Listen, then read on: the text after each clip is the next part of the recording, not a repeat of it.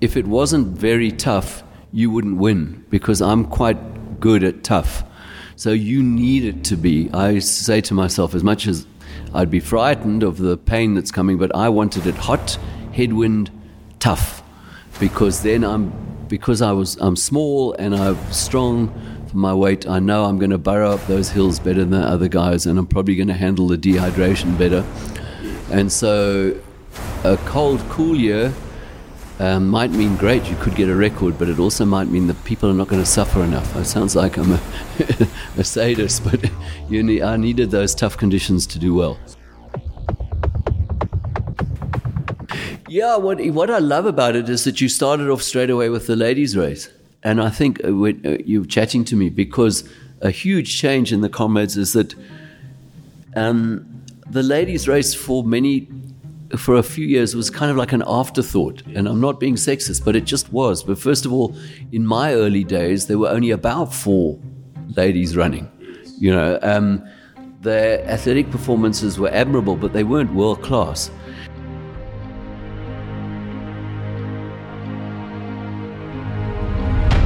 Hi, welcome to the High Performance Athlete Podcast, the show designed to help you compete at your highest potential. My name is Mike Roscoe, the owner of SBR Sport. Over the years, I've worked with both runners and triathletes, from Comrades Gold medalists to podium-level triathletes. I'm looking forward to having you on this journey with me, where we're going to speak to a lineup of experts, doctors, sports psychologists, professional athletes, and other thought leaders who will give you the tools and mindset needed to perform on a whole new level. Make sure you've subscribed to this podcast to catch all new episodes and share it with your friends and training partners. All right, welcome to the High Performance Athlete Podcast. And we've got the incredible privilege of being with Bruce Fordyce. We're at the Parkrun offices. And so Bruce, welcome. I don't think Bruce, we don't even have to announce his CV, but for those of you who kind of don't know what it is, 9 times winner of the Comrades Marathon, London to Brighton, 3 times winner, world 50-mile record holder, 100-kilometer record holder. I think one of the London to Brighton races you missed, I think you had a tummy bag, am I right? Thanks, Mike, for that introduction. No, I ran 3 Brightons. Oh, okay. Never had a problem at Never Brighton. had an issue there. No. Okay. And then 8 of the Comrades wins were in a row, and then there was a 1-year gap, and then Yeah, so there was a 1-year gap because we put on a World 100K challenge, so like a world championship. Yes. Because in those days, in the late 80s, we'd been boasting to the world that we were the best ultra runners in the world, but they said, well, prove it. And yes, you guys run Comrades brilliantly, but come and run a standard distance, 100 Ks. Yes. And let's see how you are there. And so we put that race on. And the result of that was that it was in February 1989, and there was absolutely no way that I would run that and recover in time for Comrades. So yes. I didn't run that year's Comrades. Okay. And then what are the Comrades run with Zola Bud as well? The last one that I ran, so I've run 30. I've done some fairly quick Comrades, but I've also done some very slow ones with mates and had just as much enjoyment. And that one was 2012 was the last one that I ran. So that was 30 for me, but it was Zola's first. Yes. And that was as memorable as winning. Yes. Because I have to tell you, you finish a race with Zola Bud and listen to the reception you get. She is loved and respected in it. So it was almost the same as winning, finishing Comrades with Zola, yeah. Crazy. I remember chatting to her years ago, and she said that she was going to do Comrades because everyone that she met would disregard the fact that she had broken the world record in 5,000 meters and just simply say, but have you run Comrades? Yeah, I think it's a burden for some long-distance runners. I mean, the risk of being ridiculous, Josiah Tugani, an Olympic gold medalist in the marathon. Yes. I think the average South African would say, yeah, but have you won Comrades? Whereas an Olympic gold medal in the marathon is as high as you can get in terms of achievement. I actually wanted to bring Josiah up because I remember hearing you in an interview going, you would trade all of your Comrades wins for Josiah's Olympic gold medal. Is that right? Maybe not every single one. Okay. 8 of them. Yeah, I mean, it's the ultimate. I think it's the ultimate achievement, men's or women's. It goes right back to the beginnings of Greek history. Yes. And I think it kind of sums up the Olympic Games.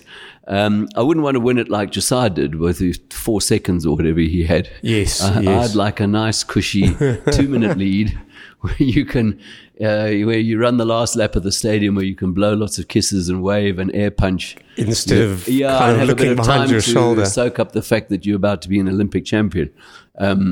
But yeah, I think people have to concede that is the epitome, the height. Epitome, yeah. It's interesting. We've had some amazing runners. Mark Pleitjies come through the ranks in South Africa over the years. Yeah, I mean, I remember Mark still reminds me that I passed him in a race called the City to City. Okay. That would have been in the early 80s. And when I went past him, I made some disparaging remark about people who start races too quickly and then pay the price later on. And he went on to be world champion. 1993, yes. He won in Stuttgart. So that's also, I mean, I think if you had to say to me, the top achievements, well, Olympics. Yes. Next tier down and only a little bit further down is world champion. Yes. I mean, that was like, what was that, like a 2:08 and something? No. It was hot. It was a hot day. I think he won in 2:13, something like that. But Mark came out to South Africa. He'd become an American citizen by then, but he came out to South Africa to train on our favorite hill that is called Sweertoogte, that goes up through the old Grootstad Teachers Training College to the base of the Brixton Tower. Yes. And that was one of my favorite sessions. And we ran sprint repetitions up and down. Well, you jog down to recover, and then you sprint up, and you jog down, sprint up. And I always knew that I was in very good shape if I could do between 5 and 8 repetitions in under 1 minute 20 seconds.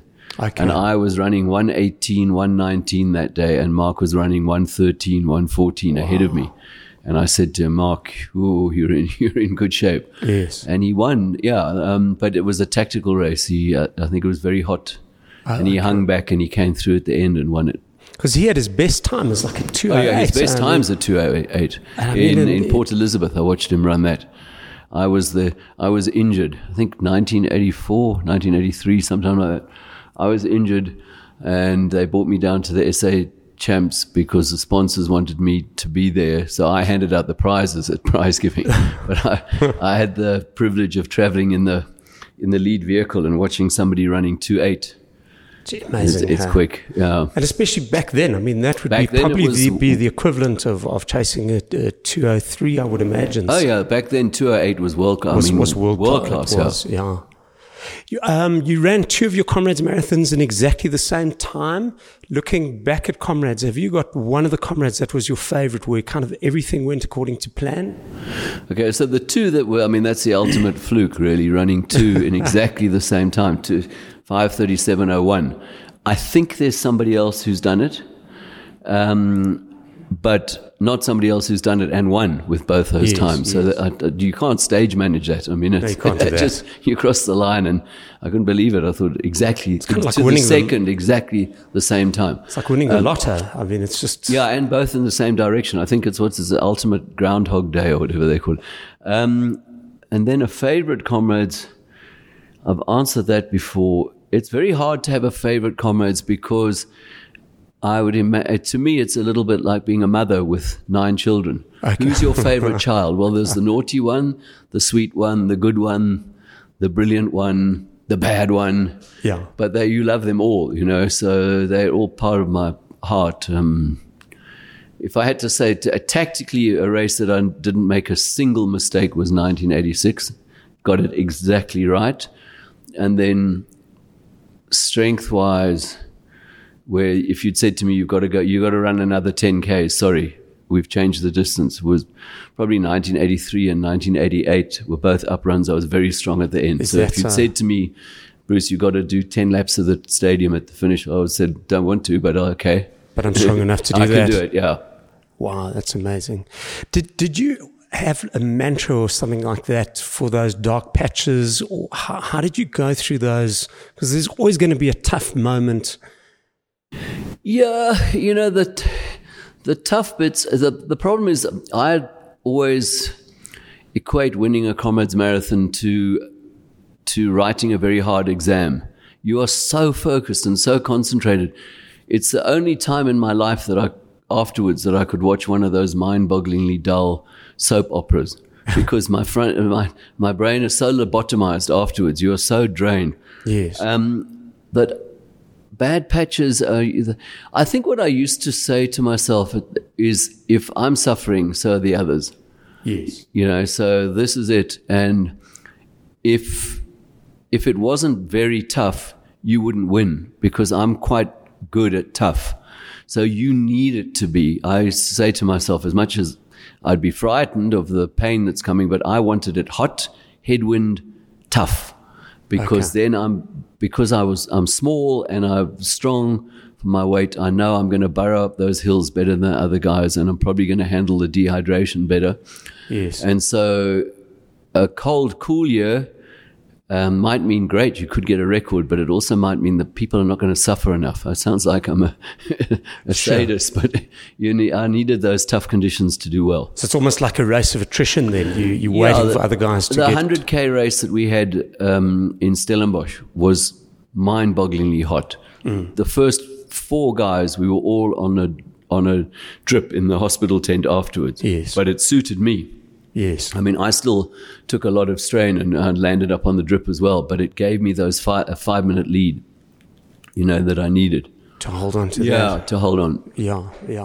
And pacing strategy, did you, you didn't run on heart rate in those days? Oh, no.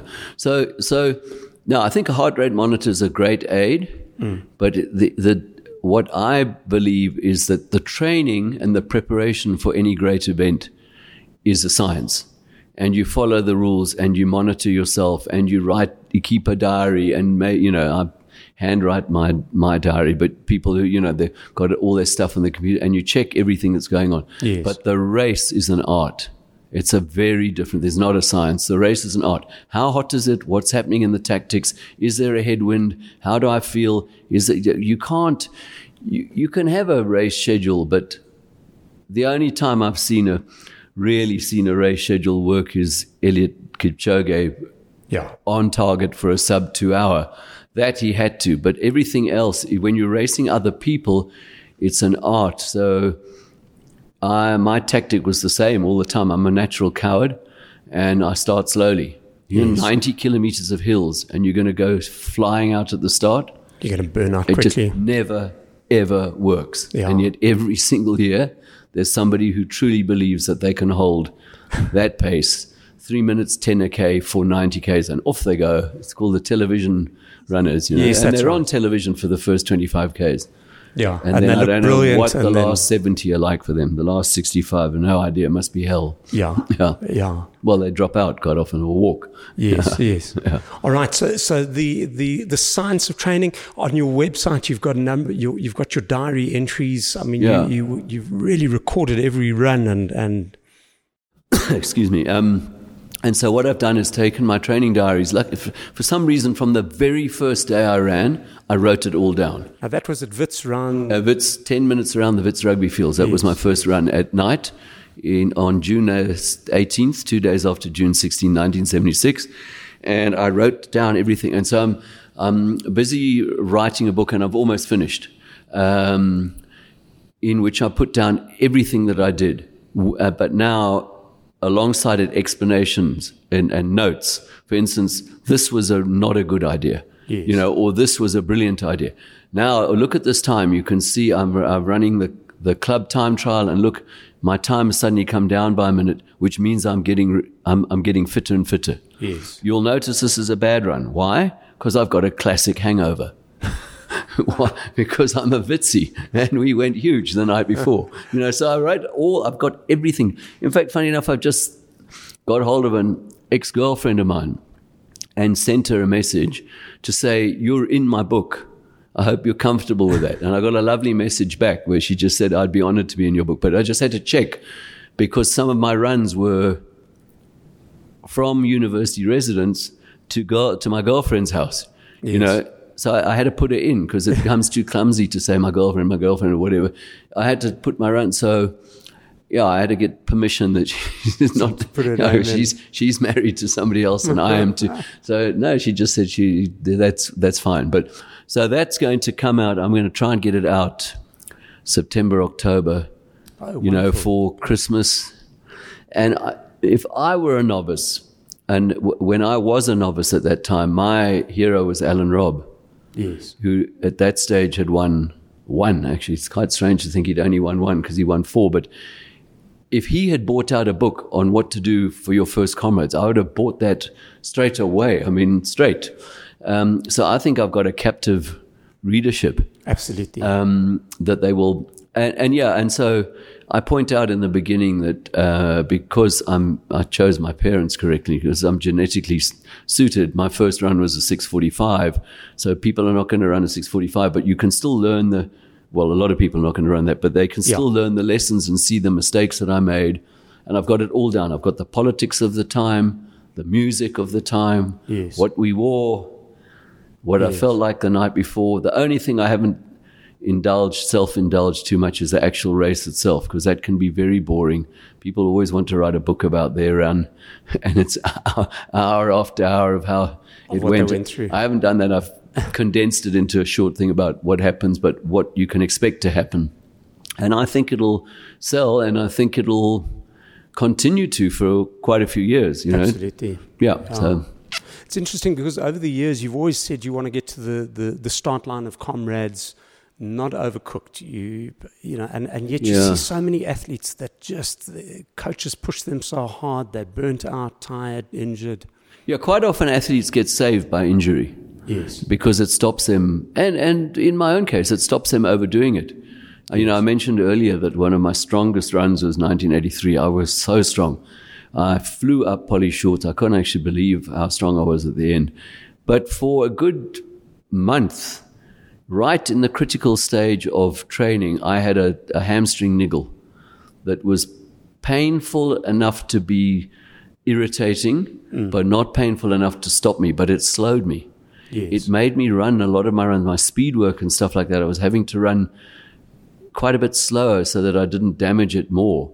And I thought I was doomed because of that. I thought, you've missed out on critical training. Actually, I was so strong. So that's also a message that we overdo it.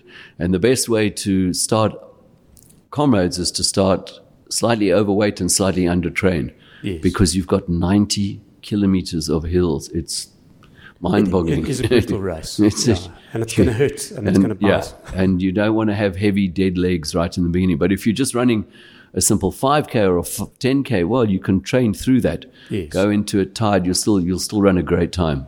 Yeah. But you can't do that at Comrades. I was listening yesterday to a short snippet of an interview with Mark Allen, and when Phil Maffetone started to coach him, because he was trying for the Ironman wins, and every time messed up, and suddenly Maffetone had him on this kind of base, low heart rate, easy training, and it revolutionized his running career, or his triathlon career. Yeah, no, absolutely. All right, so get to the start. For interesting what you say, your book coming out, people listening to this, let's say Comrades person who's wanting to do between 10 and 12 hours, which is when the majority of the field comes home, where should they be coming toward the end of 2020? What are they looking at? I think they should be where I was, which is running has now become a part of your week. Yeah. You are running consistently and regularly. You have become addicted so that it's not a burden to get out there and run. Yes. But you are holding yourself back because it's not the critical time. And you cannot believe how people go ballistic for this race at completely the wrong time. Yes. The critical time for Comrades, especially if it's a Comrades in June, is the end of February, beginning of March. Yes. March, April, May, then a taper to the race. That's it, which doesn't mean you come off at zero base. It doesn't mean you don't run. So you need the base, and you need to be there, and you need to be running, but no focus yet. Obviously, from the first day I started running, I was running the next year's Comrades. So it was uppermost in my mind all the time, but I, by chance, got things right. I allowed, accidentally, my social life to interfere. I allowed, at the end of the year, my exams. As exams in November at Wits University, that was it. I ran a bit, but that knocked a huge hole in my training. But exams, I had to pass my degree. So those are the things. And then you slowly build up. And you might have wanted to try by the end of the year a couple of longer runs, like a half marathon and that kind of thing. But you don't have to get concerned about qualifying, and you're not yet. And the key training for comrades, if you're in South Africa, is that it's a winter pursuit. You need to be training in the dark. You need to see autumn leaves blowing in the streets. Now we're talking comrades time. Putting suntan oil on while you're on holiday in Plet and running a long distance, not comrades time. Yeah. That's how I see it. And I think as well, mentally, to focus on something for a year is too much. The wonderful Afrikaans word gatvol, by the time you get, just at the time when you're supposed to be now focused, you've actually had enough of it, and you're bored, and you probably are harboring a couple of injuries, and this race is just getting no nearer, because all the marathons, the qualifying things are all in January, February, and Comrades is in June. It's like Pluto's outer moon. It's so far away, and it just takes it forever to get there. Yeah. So really at this stage, focus on running and make it fun. And make it fun, but make it regular. That's the thing. Yes. And mix it up a bit of faster stuff. Do the club time trial. Go and do a shorter race. And then every now and again throw in a bit of a longer one, but nothing hysterical, not 50 Ks and 70. You see, the problem is that that runners are not scared of hard work. Yes. They're not scared. What they are scared of is not running. So what happens is there's a belief that success goes to the person who trains the hardest. So if I can just find out what Bruce did and add 5%, I will be faster than him. Yeah. But it isn't. Success goes to the person who trains the cleverest. Yes. And the cleverest is knowing when to work hard and when to back off, and knowing I'm overtrained, or I'm not, or I need this session. I call it athletic intelligence. Yes. And it's sadly missing in a lot of athletes, funnily enough. Yeah. And that ability to listen to your body. Listen to your body. So we didn't have coaches in my day. I'm entirely self-coached. And I can understand the role of the coach now, because they're the intelligence. Because some of these athletes that they have will run themselves into the ground if left to their own devices. Yeah. Yeah, I think there's some runners where you've got to kind of... You've actually got to rein them in. Rein them in. And then tell them when to go, when it's time to go. I mean, I don't want people to start thinking this, you can be as lazy as... You obviously have to work hard, but it's when to work hard. Yes. I think what you're saying as well is listening to your body gives an athlete longevity. And I think we've seen so many athletes that have been amazing athletes, but they've burnt themselves out after a year or 2, 3, whereas you've had this amazingly long running career. Yeah, I didn't. What I didn't do is race excessively at ultras. So maybe 1 or 2 a year, and then in the end, only 1 a year. So in the beginning, I used to double up with a Comrades and maybe a London to Brighton. And then in the end, it was just Comrades, because I felt it was too much. But remember, I was also running a couple of ordinary standard marathons as well, quite fast during the year. So it was probably too much anyway. And you had an amazing time on track as well. I mean, you were getting some phenomenal track times. So one of the things that my great fear was never another Comrades runner. A pure Comrades runner. My fear was somebody who's quicker than me over the short stuff, because in my opinion, quality most times will overcome quantity and strength. It doesn't quite apply to Comrades, but because some very, very fast people have come to Comrades and come short. But I was still always worried about that. So what I did in my off-season, by off-season I mean from June until December, January, was race as many short-distance races as I could, just to keep my speed up. And then I would go and run literally go to the old Rao Johannesburg University track and run on a Friday night, run a B-League meeting. Yes. Where early on in the meeting, at the beginning of the meeting, we might even occasionally run an 800 meter and come last, get absolutely smashed, but getting as close to 2 minutes as I could. And then at the end of the meeting, maybe run the 3,000 meter, so that I was working on my speed a lot. Yes. And then I ran a lot of 5,000 meter. I thought 5,000 meters was a very good distance. I think somehow or other, maybe we'll chat about parkrun later, but I think 5Ks is a magic distance. It somehow is the distance. And so I enjoyed, they were hard, they were tough, running a 5,000 meter race, occasional 15. I did a couple of 10,000. 10,000 on the track goes on and on. Yeah, that's a long time. That's a 20 to 28 laps of the track. It's mind-boggling. But yeah, and I enjoyed those, and it did give me a feeling that if I ever had to be in the last kilometer of a Comrades with a traditional Comrades runner, he's got no chance, because I'm going to push him in front of me until we turn onto the track, and then I'm going to change gear twice because I've got that ability from my track work. Leg speed, yes. And I'm going to drop him for dead in the last.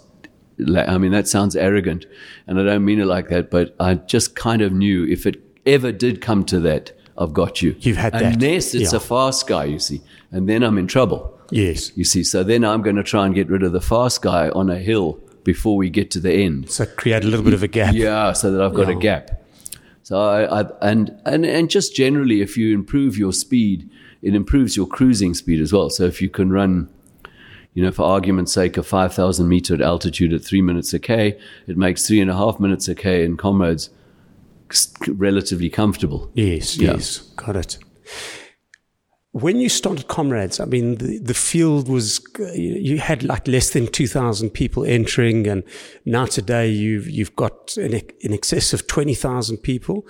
I'll tell you how I want to phrase this. So, and then at the same time, you brought parkrun into the country, and parkrun has just taken off like crazy. Where do you think you had the most impact? Do you think you've inspired more runners through the Comrades victories to take up running, or through the parkrun initiative? So Comrades, my first one in 1977, I think there were 1,600 runners. Yes. And it wasn't maybe me alone, but it definitely helped that from then on there was television coverage.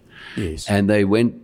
The first one I ever watched was the 1976 run, which I didn't run. I saw it. They used to show it a month later, like a half-an-hour version of the race. But then in 1983, they filmed the race from about halfway, and then from 84 onwards, the SABC covered the entire race. Yes. And that, I think, is the critical thing, is the television coverage. But then the race was graced by some wonderful characters. So if you think of Frith van der Merwe, yes. I think Wally Hayward running it at the age of 80 and in getting 1988. An amazing time as well. And then the final cutoff gun, that dramatic moment when it's televised where you see ordinary people finishing. Yeah. So that the race grew exponentially from then. I think very rapidly. I was probably running when I was winning 8,000 people up to about 10,000. And then from then on, it just grew and grew and grew. And then as far as parkrun is concerned, I think we've created a lot, two different parts of parkrun. A lot of people who just want to run parkrun and love it, and that's their highlight of their week for them. Yes. But then a lot of people who have run parkrun and then graduated and gone on to become serious runners, join clubs and run marathons and stuff like that. If you had to say to me, how would I think I influenced? I think maybe my wins in the 1980s would have inspired quite a lot of people to run. Whole generation. Yeah, but I always say that's my selfish time. That's about me.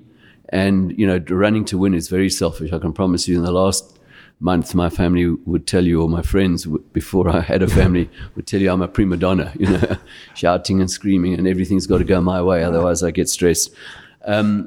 And so that's probably selfish stuff, achievements for myself. And if I inspired people, that's great.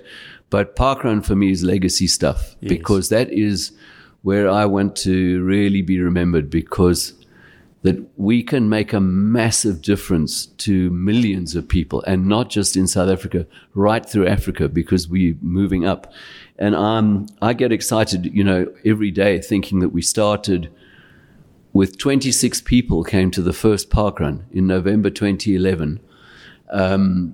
And now we are 1.2 million registered members. It's just insane. And every 230 different events, with a queue of events waiting to start.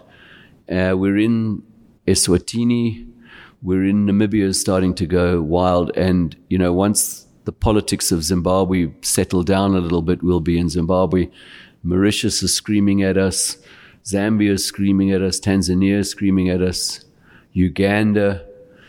So once we go up there, if there's a reason for me not to die, I just want to be alive. To watch what can happen with parkrun. Oh. Just a parkrun continent. And that I started it with friends and family, for me, would just be wow.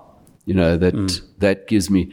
I want to tell the politicians and the rich people, you don't understand what wealth is. Wealth is being content with what you do, happy with what you do, having your health, and knowing that you're helping your fellow human being. Is just, you can't buy that. There's no amount of money. Yeah. Bad luck, guys. Go and steal as much money as you like. You're never going to feel happy. The tens of millions in the bank don't equal happiness. No. It's that sense of purpose and achievement. And I'm a spoilt AB income group person, so I can say that I've got a car and a house, and and I never worry about food on the table. But that to me is the most important thing.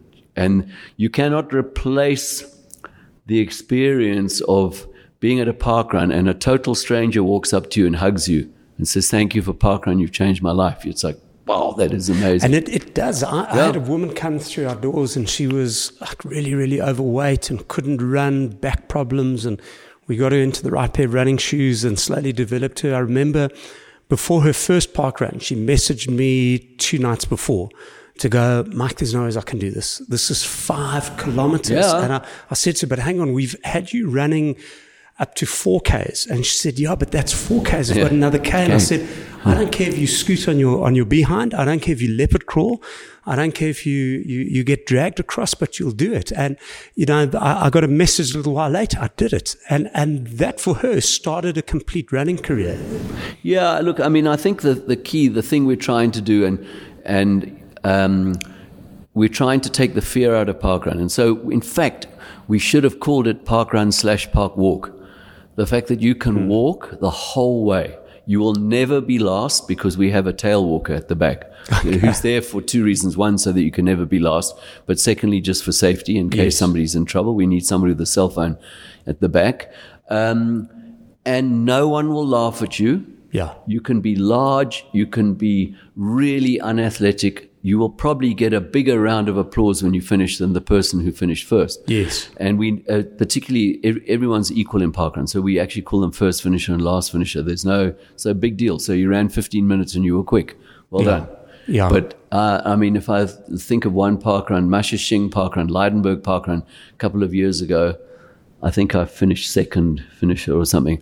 And I've been finished for a long time. I'm standing around at the finish, and this large lady crossed the line, and she punched the air as she crossed the line. I said, "Why are you so happy?" She said, "Because I broke an hour for the first time in my life." Is that so? Now, an hour, as you know, is not going to give anyone in Nairobi a sleepless night. Yeah, Kipchoge is safe. He's not going to have a sleepless night when he can do 12 and a half minutes. But the point is, for her, it was a massive barrier. Yeah. And she'd broken it. Yeah. And I remember we were milling around afterwards having breakfast or coffee, and she came up to me and she said, "I'm giving myself 3 months and I'm going to break 45 minutes. Is that so? Yeah. So for her, that was huge. Absolutely. Yeah. Yeah, it's all relative. Yeah, it's all. And I've been injured. I've been injured at times, and I've walked with the tunnies and the slow people at the back, and it's fantastic. Yeah. Talk away and we wave and we enjoy it. I've always said that running has, for me, felt like the hope of South Africa. And I've always said that Comrades Marathon is South Africa at its best, because At that start line, you don't see black, white, colored Indian. You don't see male, female. You're completely unaware of age. There's no reference to a person's net wealth. Everyone is on an equal thing, and everyone is totally terrified because you're facing this monster. And the crowd support and the television support, if one could take a teaspoon of Comrades medicine and give that to every South African, we would revolutionize this country. It would be completely, it would be wonderful. It's just everybody striving together, everybody helping. Look, in the front, then it's competitive. Sure. But that still doesn't mean that if a runner I'm running alongside and he grabs a sponge and he drops a sponge, I will hand my one to him, as well. So there's a lot of that in the front. But most of the way through the race, everybody's got the common enemy, and that's the stopwatch. That's the clock. Yes. They're trying to get in before that, and they're helping each other do that. So if we could just learn from that as a nation, we'd be world class. We'd be unbeatable. It would revolutionize us completely. Every politician should be forced to come and run Comrades. In fact, it reminds me, because I'm an Apollo nut. I love the Apollos because I was lucky enough to see them at the televised content when South Africa didn't have television at the planetarium. But Apollo 14, Edgar Mitchell, was standing on the moon. He looked back at the Earth rising above the moon, this blue marble, beautiful blue marble in this complete sea of inky black. And he said, every politician should stand where I stand and look back at Earth. They will never steal again. Yeah, there we go. They will never steal again, and they will never do anything that will harm the planet. Because you look at that thing and it's all we've got. And in a no sea borders. Of freezing. And so the same with Comrades. If every politician was forced even just to do the first 10 Ks, Yes. Make it an uprun so they hurt a bit. So there's 10 Ks and the uprun is straight up. But and then they would understand. You're too busy stealing. And the start of Comrades is like nothing else on earth. Well, I've been fortunate enough to run most of the world's big races, and some of them, they're all magnificent. They're all exciting. I've done London. Boston is particularly a moving start. Berlin, New York. They're all. New York starts with Frank Sinatra singing. Start spreading the news. I want to be a part of it. So that's incredible. But Comrades, if you speak to the overseas runners who come, they say that's it, with the Shosholos and the national anthem and Max Trimborn's Cockerel Crow and Chariots of Fire. There's no start like that. And because unlike the other major races, which are all standard marathons, Comrades is the only ultra that stands in amongst them as an equal. Well, maybe the Two Oceans as well, but Comrades is the only ultra. So when that starts, this is not some funny little flat marathon around a major capital of the world. I can die today. This is life-changing and tough, and I'm going to have to dig very deep. And I always say to Comrades runners, when you're out there, especially to novices, and I've started my book with that. I've actually had my book I've dedicated to all the novices, and I've said, when you're out there with 30 to go, you're going to meet somebody that you deeply admire and deeply respect, and that person is yourself, because you're going to be the only person who can get you through those last 30. Because the last 30 are really where you're going to have to dig deep. Yeah, I always say the last 30. 30 to go is a lonely place. Yes. Thoughts, Comrades 2021? I know it's very, very early days, but and Ashworth is looking really, really strong. Obviously, Gerda is. Yeah, what I love about it is that you started off straight away with the ladies' race, and I think you're chatting to me because a huge change in the Comrades is that the ladies' race for a few years was kind of like an afterthought. Yes. And I'm not being sexist, but it just was. But first of all, in my early days, there were only about 4 ladies running. Yes. Their athletic performances were admirable, but they weren't world class. And suddenly the women have gripped this race, and it's fascinating. If you go back to the end of the Nogalieva twins era, that was Ellie Greenwood. And that in itself was quite remarkable to see this woman from Canada, go straight past them both in the last 4Ks. But since then, every single year has been a different women's winner. Yes. And all of them really, really great athletes, great times, exciting racing, great tactics. All of them great ambassadors, charming, attractive, and wow, I don't know, 2021, it's the same story. It's the ladies' race is more interesting, which doesn't mean that, Bong Musa and David Khatebe and Ludwig Mamabola and them aren't putting on great races. But just at the moment, the women seem to be, in the spotlight more. And the fact that you started off by saying, the ladies' race, I think at the moment, Gerda looks awesome, but Anne ran a very great time the last down run. So it's going to be fascinating. Yeah. Will Caroline and come Musa back? Would be going for his fourth win. Yeah, that's right. Yeah, you'd be joining Alan Robb with four wins. Yeah, and Johnny Halberstadt, the fastest runner ever to not win a Comrades. Nearly the fastest runner not win. Yeah, I think that's a good point. Yeah, no, because of course Alberto did win it, and probably I think the most talented runner, the most brilliant runner, not to win the Comrades. And people who don't remember Johnny, in the 1980s, he won every single race in South Africa of any status. So, Two Oceans, the old Corky Marathon. Any race you care to mention. And then the South African Championships he won. 10Ks, the old 15Ks, the old 16Ks, the half marathon, cross country, marathon, all of those. Yeah. I don't even have a single bronze medal from an SA championship, not even a team medal from an SA championship.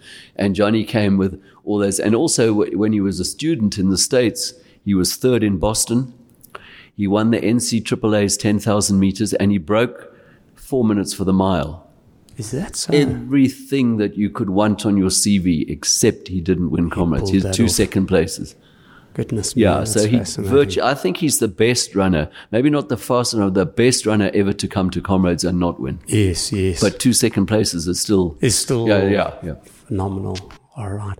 Oh, Bruce, thank you so much. Bruce, people interested in Parkrun, where would they head to get more information? You just go parkrun.com, click on the South African flag. Yes. Register, print your barcode. So the single biggest criminal offense and a reason for bringing the death penalty back is to actually is to forget your barcode. And it's an interesting execution because when you forget your barcode, you will be the one who will kill yourself because it's so horrific to run a park run and not have your barcode. Yes. So, and then you just go and there's 230 growing.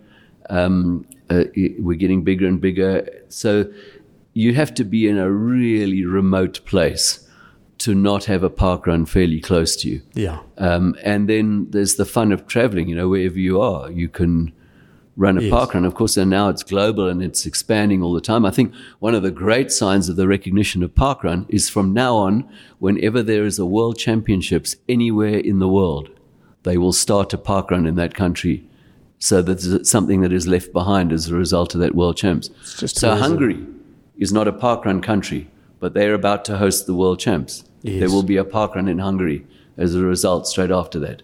It's amazing. So, and in South Africa, we just so excited everywhere, from the beaches to the mountains to the townships to the cities, everywhere. Yeah. It's such a fun thing to do. Well, listen, I wish you all the best with your book coming out and Parkrun, the dreams of seeing this thing travel through Africa, and as you say, part of your legacy, which is already set in stone, but this thing's just going to grow. And thank you so much for being on this. No, thank you. It was a lot of fun. Thanks, Mike.